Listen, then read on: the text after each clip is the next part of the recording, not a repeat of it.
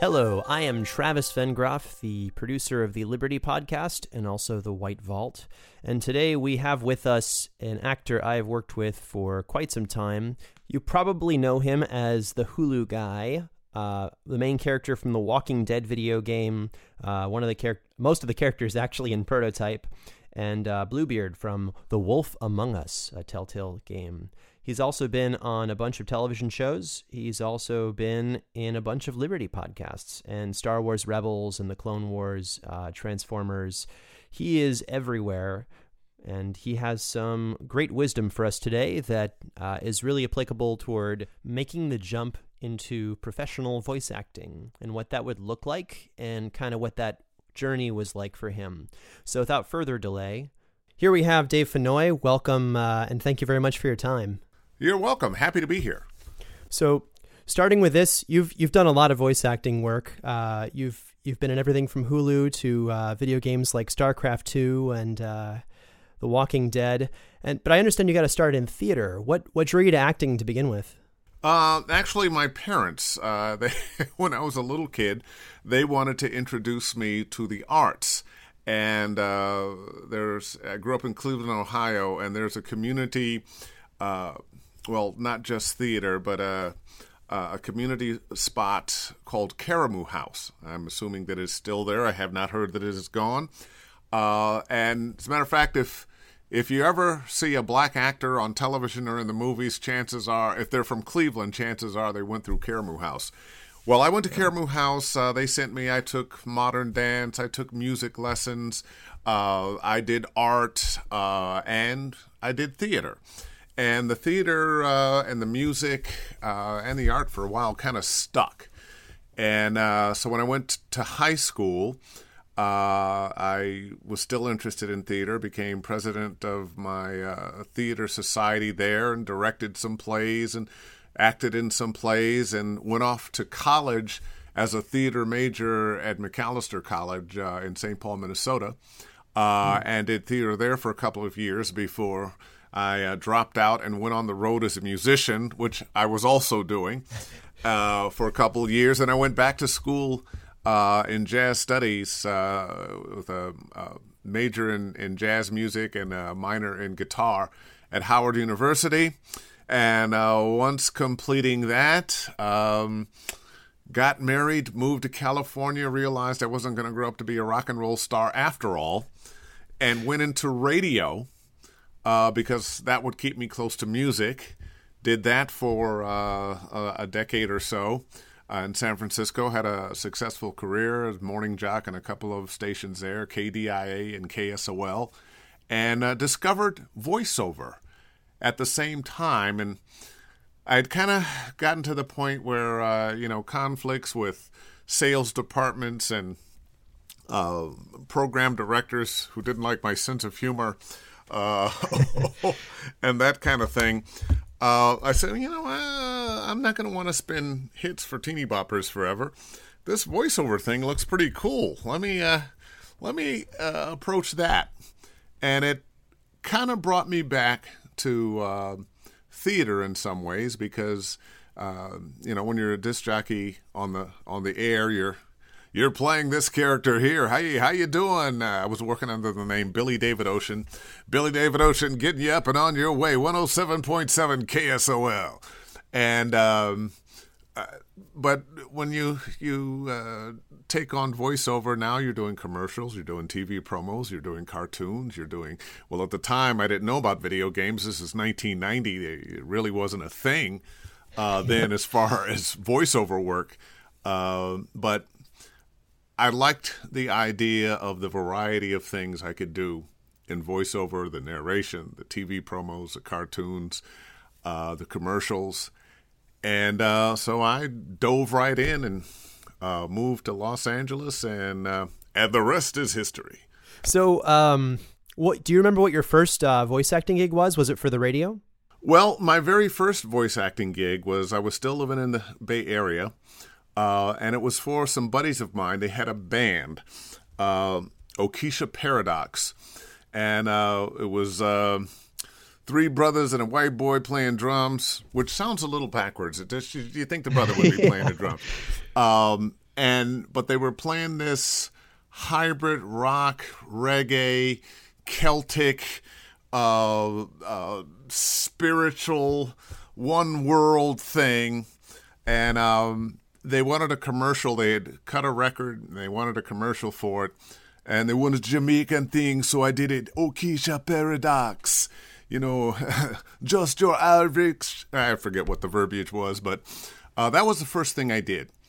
And at the time, I was very new in radio, and I went, wow, this is kind of cool. And as I started knocking on voiceover doors, I used that and some of the very awful retail spots that I'd done on the radio to put my first demo together, which when I went to see my first agent, she kind of shook her head and said, well, one, it's too long, which was 5 minutes, and get rid of this local retail stuff. You need national stuff on there.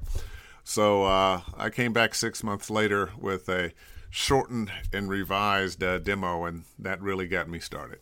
But I did some other things. I was looking for my own work at the time. I was the voice of, this was back when the 976 numbers were out there.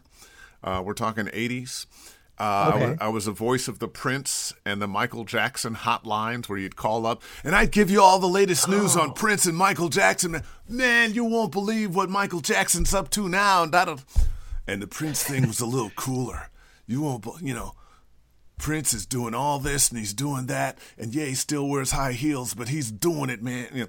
Just whatever was in the news on them. And then there was a romance line for the ladies. They could call up and I would be telling a story about how I saved them. They were in danger. And of course, at the end, there's a love scene.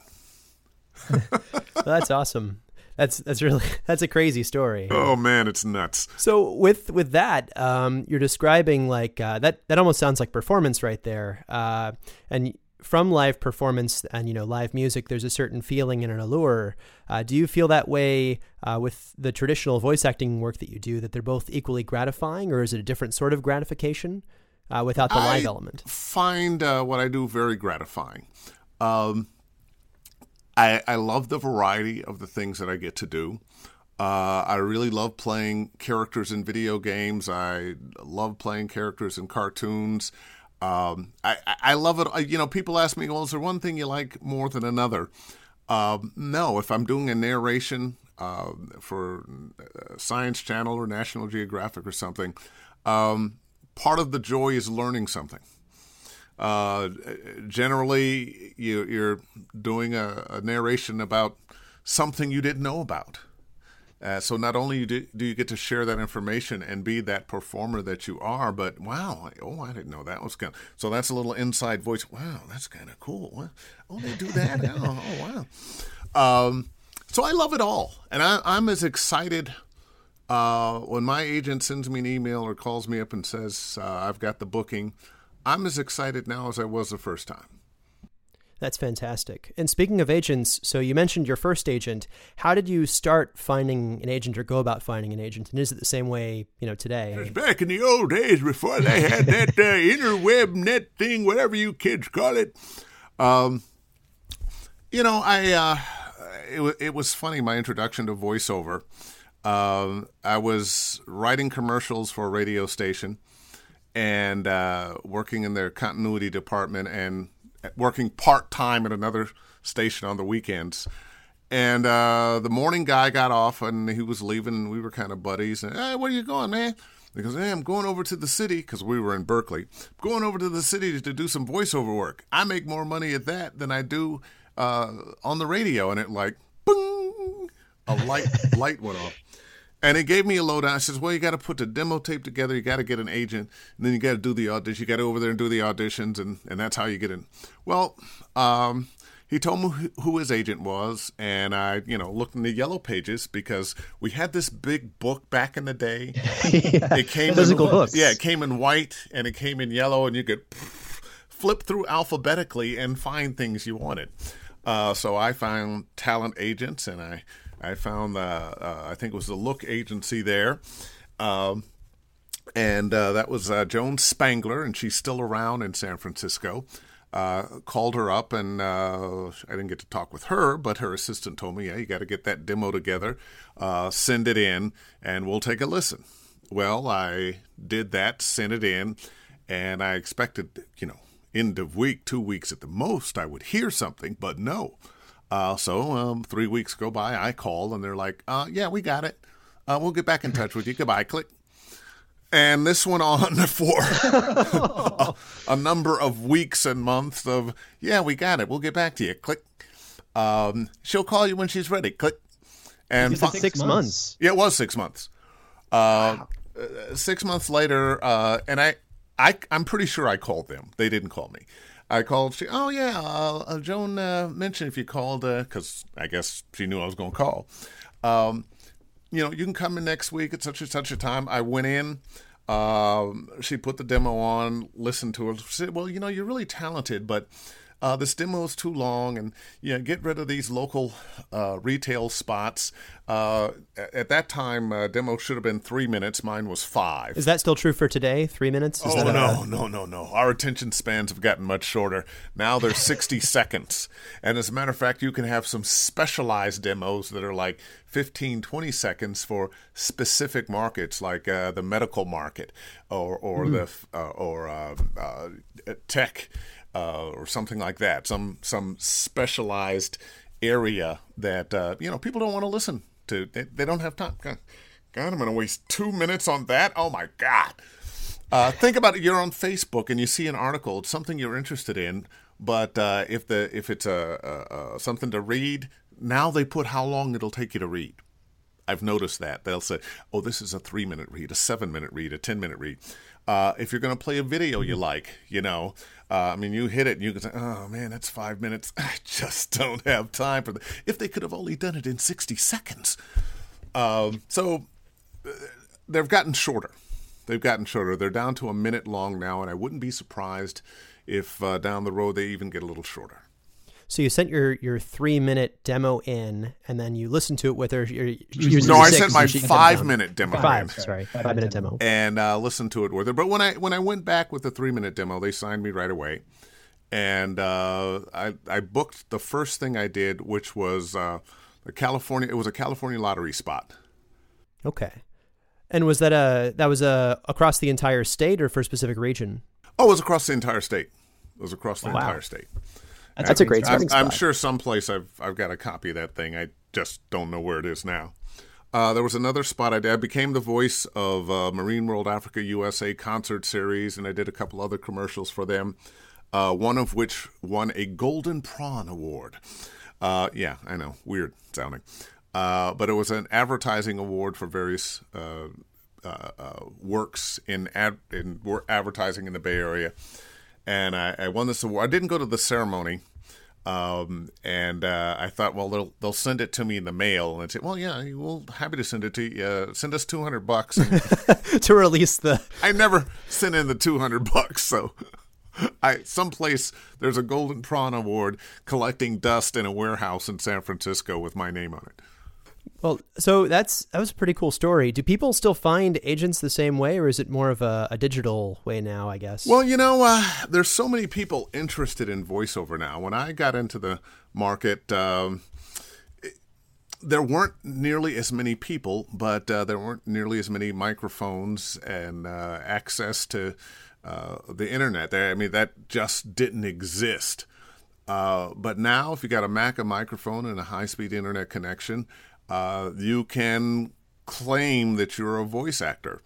And we have the advent now of the pay-to-play sites, the voices.com, the voices123, and so forth and so on, which has democratized the ability for you to work, whether you're in the union or not, or whether you have an agent or not.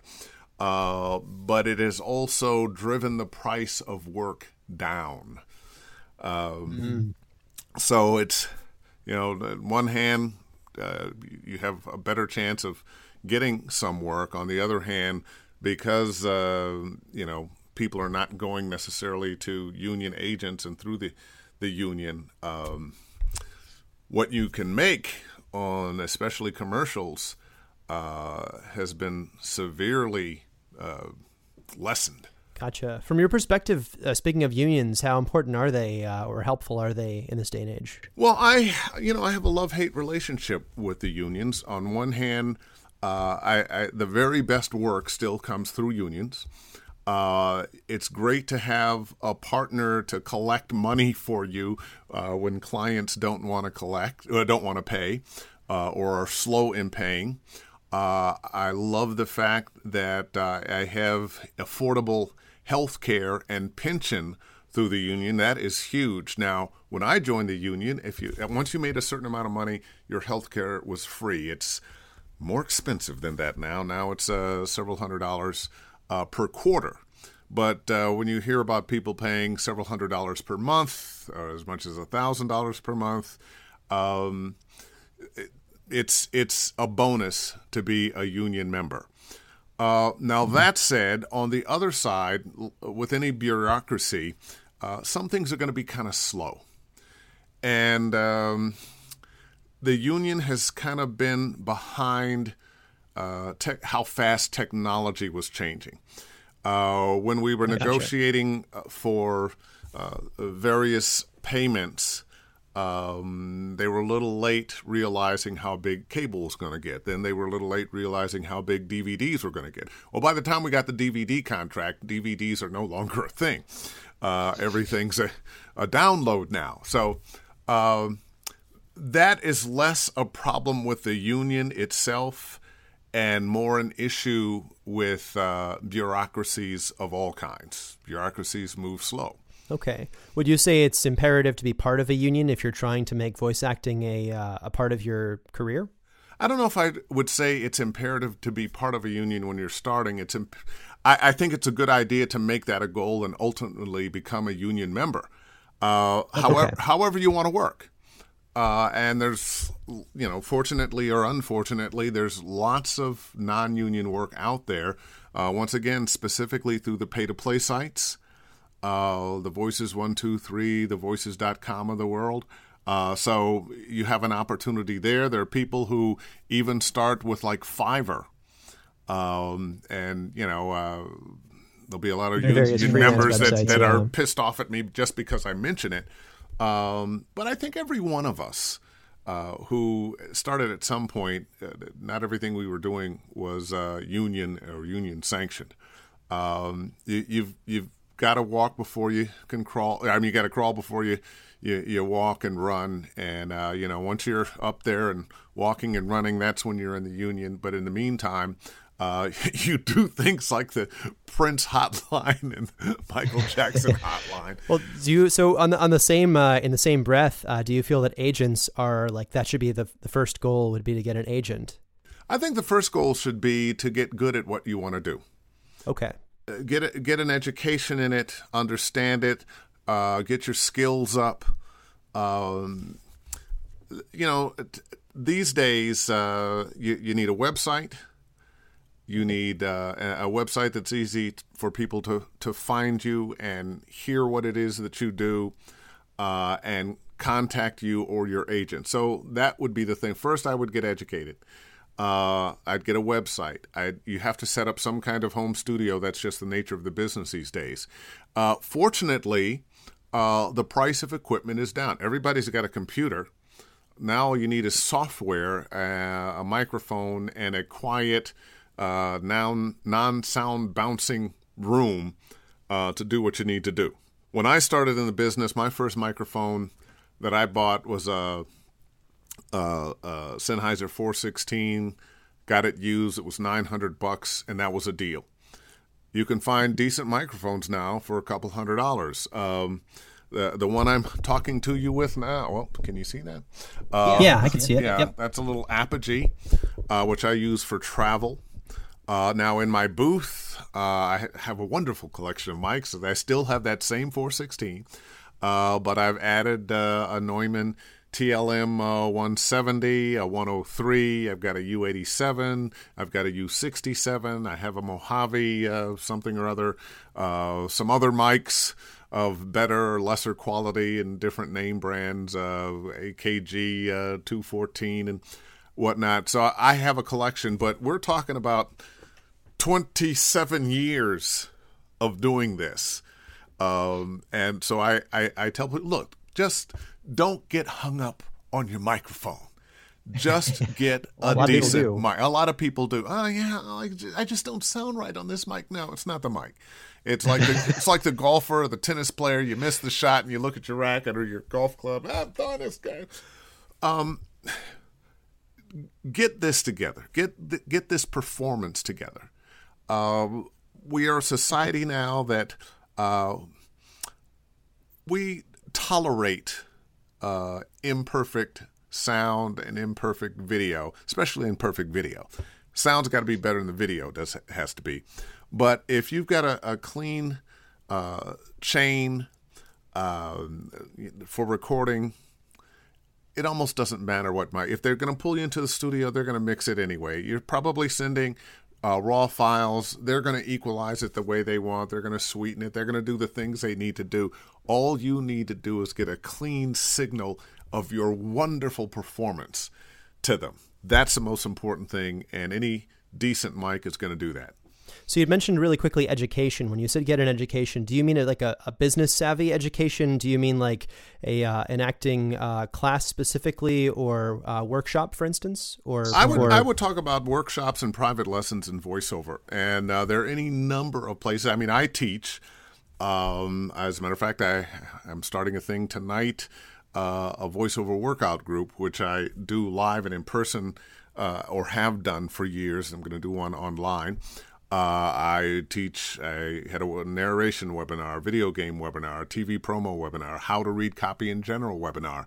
I travel around the country and the world doing a 2-day workshop voice acting for video games.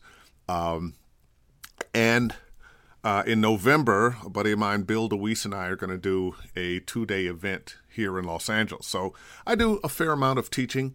I am quick to say, although I think I'm a wonderful teacher, there are other really good teachers out there. But get educated. I would also suggest that people who are interested in voiceover join one of the voiceover groups. There's a ton of them on Facebook. This can be a very solitary business. Anytime you are auditioning, you're going to book so few jobs per how many times you audition that it can feel like, oh man, well, am I ever going to work? I had a job a month ago. What's happening?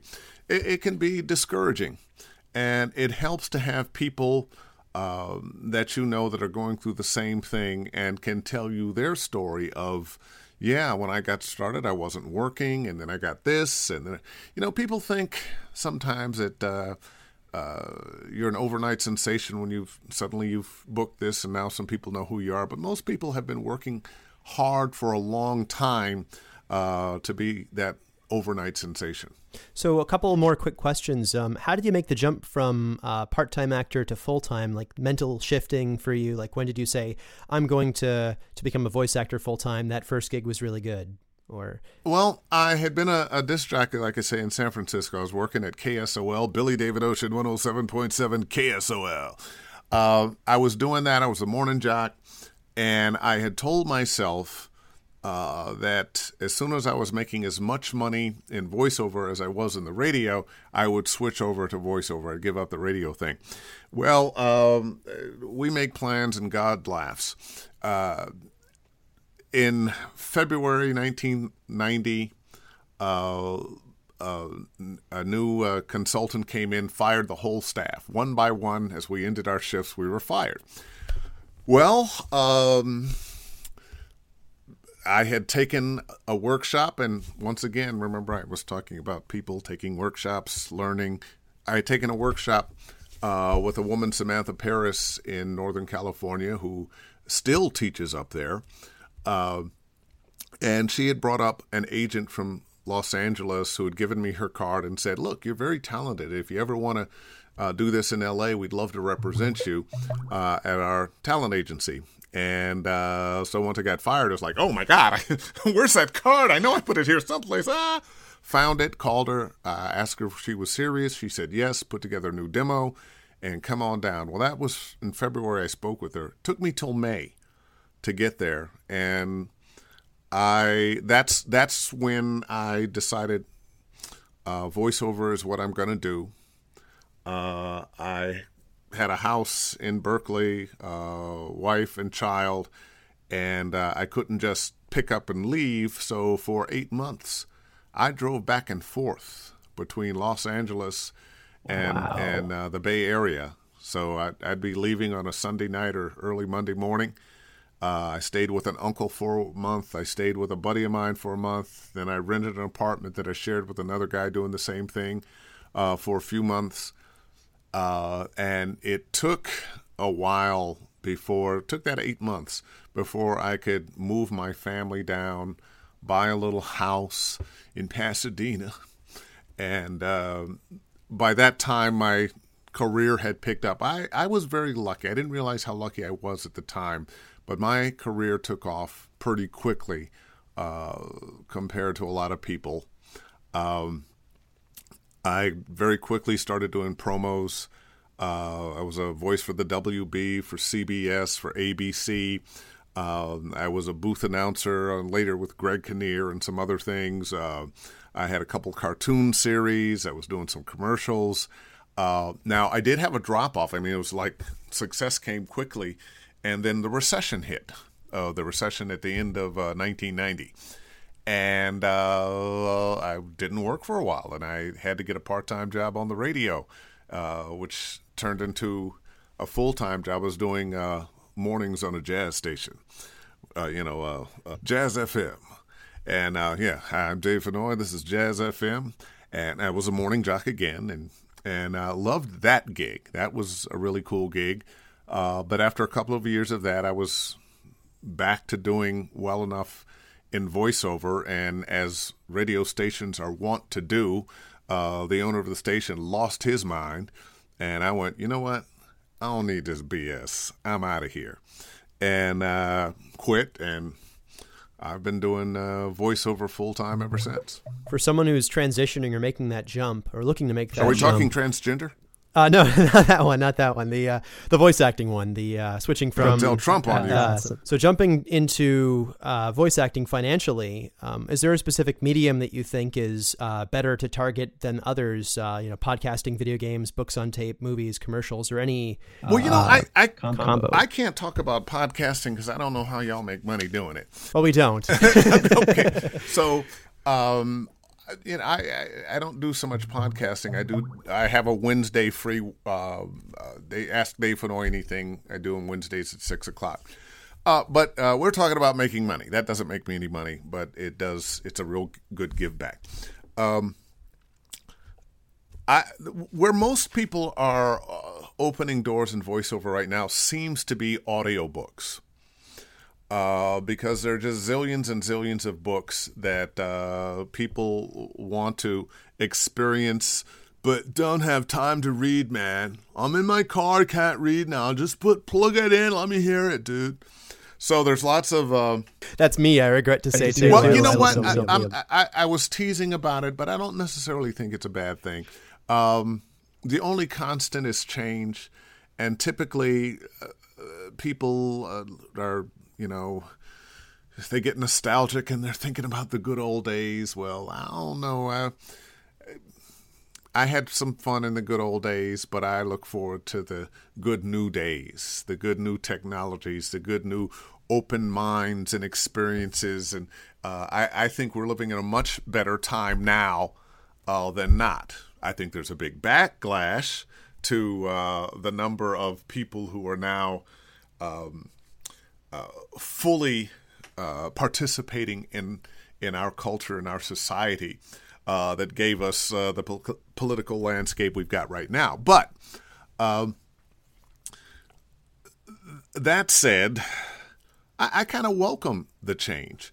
So audiobooks seem to be, that was where we were. Audiobooks seem to be the area that most people are going into. I've done 3, hope to never do a 4th. But people who do it and love it, God bless them. I was doing promos for ABC once, walked in, they said, here's your script. It's one word. Yeah, say it. Next. Get out of here. They put it on a bunch of spots, and a couple weeks later had a check for $5,000 from one word. So that's a great word rate. That always comes to mind when I think about audiobooks that pay you, anywhere from $75 to $200 or $300 per finished hour, but it's going to take you 3 or 4 hours per finished hour. And on the low end, you're getting down to, $20 an hour. On the high end, well, maybe you're getting 60 or 70. But that's still a lot less than I make per hour with everything else. So I think people should do what it is that, they have a talent for and what they really enjoy. The reason I don't do audiobooks, I don't really enjoy that long-form narration. I love to read, actual books, not necessarily narrating them out loud. That's not to say I don't like narration. I love narration. I just love shorter form narration where I'm, doing a nature show or a science show or that kind of thing. So unknowingly, some of the people you've co-star with in our podcast are long form narrators from the No Sleep podcast, which narrates basically stories that are anywhere from 20 minutes to 2 hours in length that are kind of fun. So I can definitely see the difference, though. It makes a lot of sense. And once again, some of my best friends are audiobook narrators. My buddy Scott Brick, he is the king of audiobooks. He loves it, and he will be the first to tell you, if you want to do audiobooks, you really need to love the idea of being in a closet for 8 hours a day, reading that book. Now, he gets somebody else to edit for him. I don't want anybody to hear my mistake, so when I have done it, I always edit myself. They'll never know I made a mistake. So, you never make mistakes ever. No, not me. No, yeah, that's right. Fun aside question. Everyone usually in their home studio has like a sound, like it's either a plane or a train or something. Is there anything that has ever graded you in a similar way that was just always nearby? Well, not always nearby, but there are leaf blowers that from time to time. I live in a nice, quiet neighborhood, but occasionally trucks roll by, but the biggest issue I have is the dryer. If the dryer is on, there's a low rumble, and sometimes the wife puts something in the dryer, and she's not thinking, I'm not thinking, and you go in the studio and you forgot, you get kind of used to the sound without thinking about, the dryer's on, and Jurassic Park rumble, and you hit record and you see the, oh yeah, wow, the little line has gotten thicker. Oh, that's the dryer. So I either have to wait until the clothes are dry or go, he's going to stay in here for a while. I'm closing this out. I got to. But, my dogs. I got dogs. And one of them likes to come down and hang with me sometimes. But then she also likes to go outside. And if there's something outside and it disturbs her, she starts barking. Well, I have a whisper room, but nothing is going to insulate you from the sound of your dog barking 20 feet away. Nope. What so shifting gears here real quickly, what advice would you give to amateur directors when dealing with actors? Because you have a lot of advice for actors, but I guess sometimes directors hearing something from someone who's been poorly directed perhaps a couple of times or well directed. I have a few annoyances. One, don't give me a line read. Don't start off with a line read. If you have something that's just in your head, and I'm nowhere near it, okay, fine. I'll take it after a couple of takes. But don't read the line first. It's you hired me. I just had a gig like that, and the guy was good. He wasn't a bad director, but there came a point where he was. He was doing more acting than. It was like, please don't do that. And keep your direction short. The shorter you can make your direction, the better. Too often, directors in trying to come up with the scenarios of how they want you to do this read will go on and on and on with story and story and story. And that first thing they said was just what you needed. And now you've lost that, and you've lost the train. You've lost the moment you were in where out it was about to come. So you want to keep your direction as brief as possible. Okay. And what advice would you give similarly to a casting director or someone who's been now suddenly put in the seat of a casting director?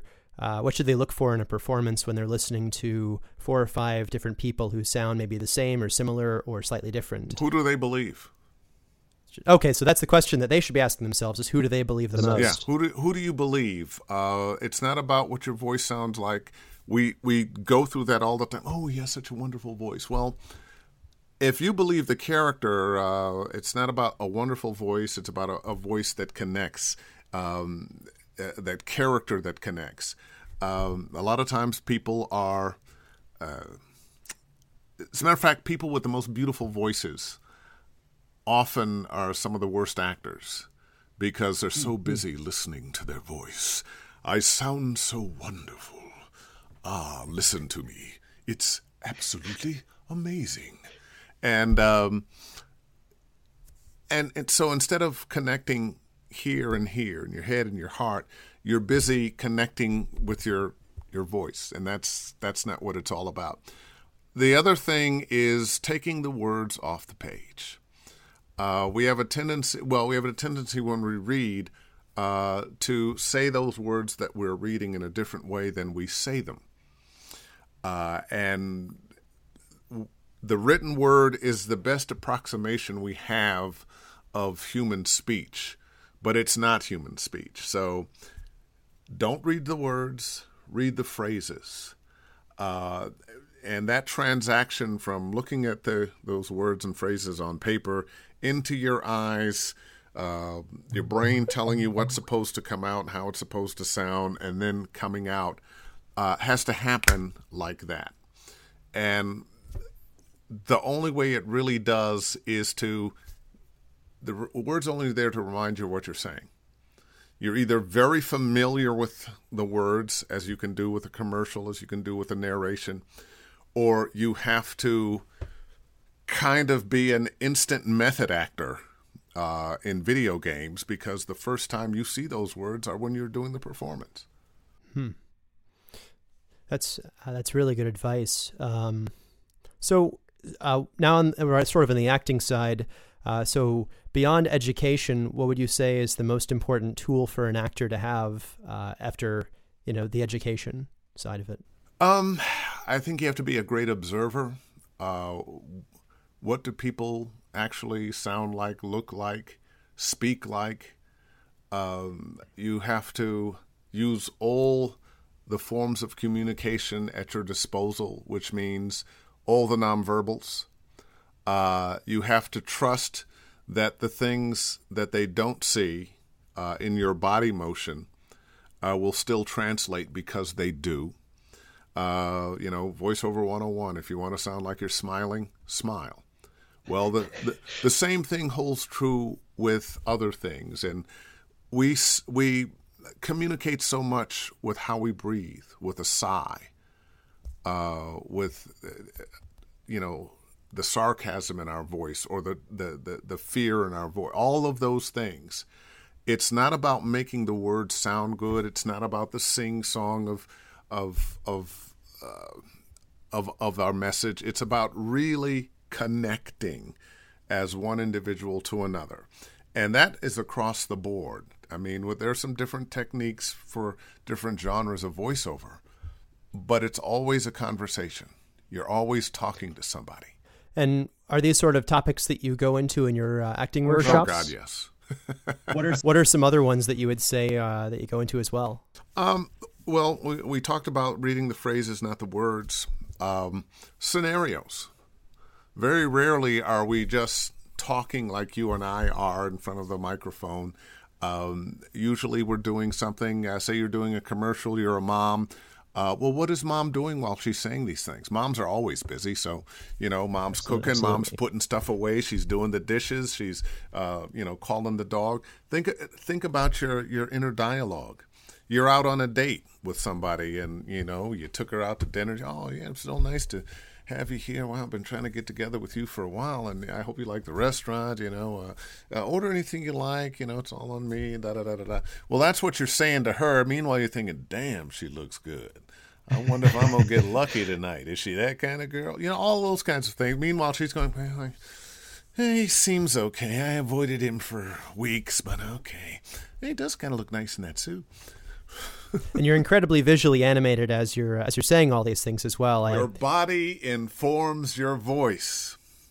So yeah, use your body. How are you going to? I'm just going to stand like this and talk. That's the way it's going to come out. That's the way it's going to come out.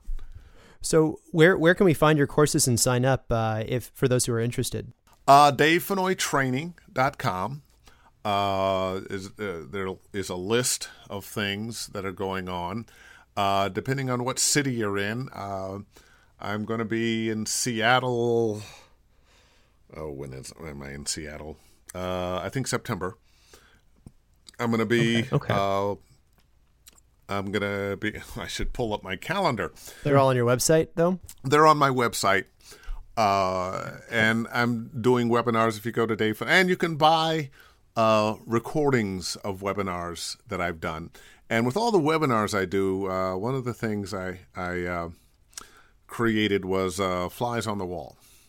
So you don't necessarily have to be one of the 8 to 12 participants, but as a fly on the wall, you pay a whole bunch less, but you get to see and hear everything, and you still have whatever paperwork is involved, whatever the PDF is on that particular subject, you'll get, and you'll also get the opportunity to revisit those videos over and over and over and over again. So that's where we could find out. Tonight, starting at 6:30 p.m., I'm going to be doing it's a voiceover workout group. And the idea of that is to, help one another with our reads. It's less my teaching, although I will be. It's less that and more getting other voice actors, the voice actors who are participants, to listen and help their fellow voice actors by critiquing their reads and letting them know what they can do to make their reads better. With the ultimate idea of, we all get better, and B, you develop yourself as a self-director. Because one of the problems I think most voiceover people have as they're getting their career going is doing that audition, listening back and going, yeah, gee, it just doesn't sound quite like I want it to sound. It's not, but not knowing what to do to fix it. This trains you to fix it. And the surprise bonus is that you'll get a chance to share with your fellow voice actors your successes, your failures, your fears, your hopes, your dreams. It's kind of a little bit of group therapy. Is this an in-person thing or is this an online thing? It's an online thing. Okay. But the full participants, the first part of everything we'll do will be what's going on with you.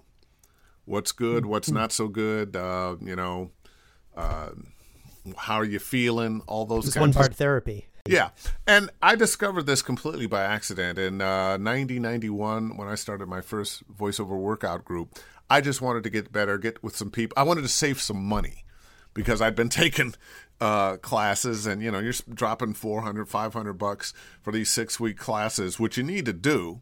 But by the same token, after a while, I need to find a cheaper way to stay fresh with what I'm doing.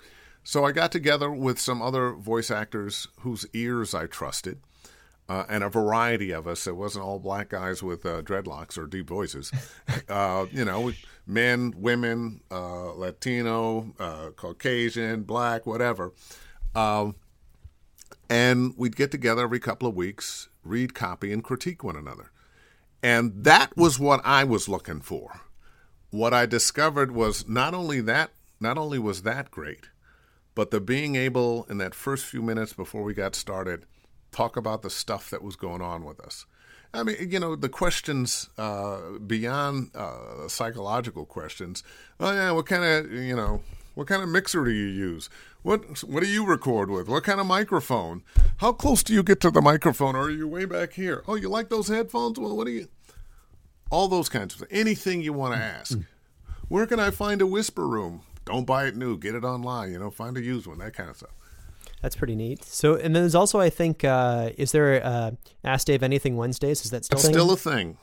Ask Dave Fennoy, Ask Dave Fennoy Anything. It's the Wednesday webinar. Okay. But it all is under the banner of DaveFennoyTraining.com. Well, I really appreciate your time. I guess it's fantastic to think that like in 2 hours you recorded 3 different seasons of stuff for our podcast, and we've been able to work with you. Like seriously, I don't know if you even know how many episodes you've been in, unless you've checked like your IMDb perhaps, but you've been I never do. But you've been in multiple seasons, and it's been a pleasure to have you on our show as a voice on many shows, and I look forward to working with you again in the future and having you also take the time to explain this. Oh, cool. Well, Trav, my pleasure, man. My pleasure. Thank you. All right. Wishing you all the best. Bye, y'all.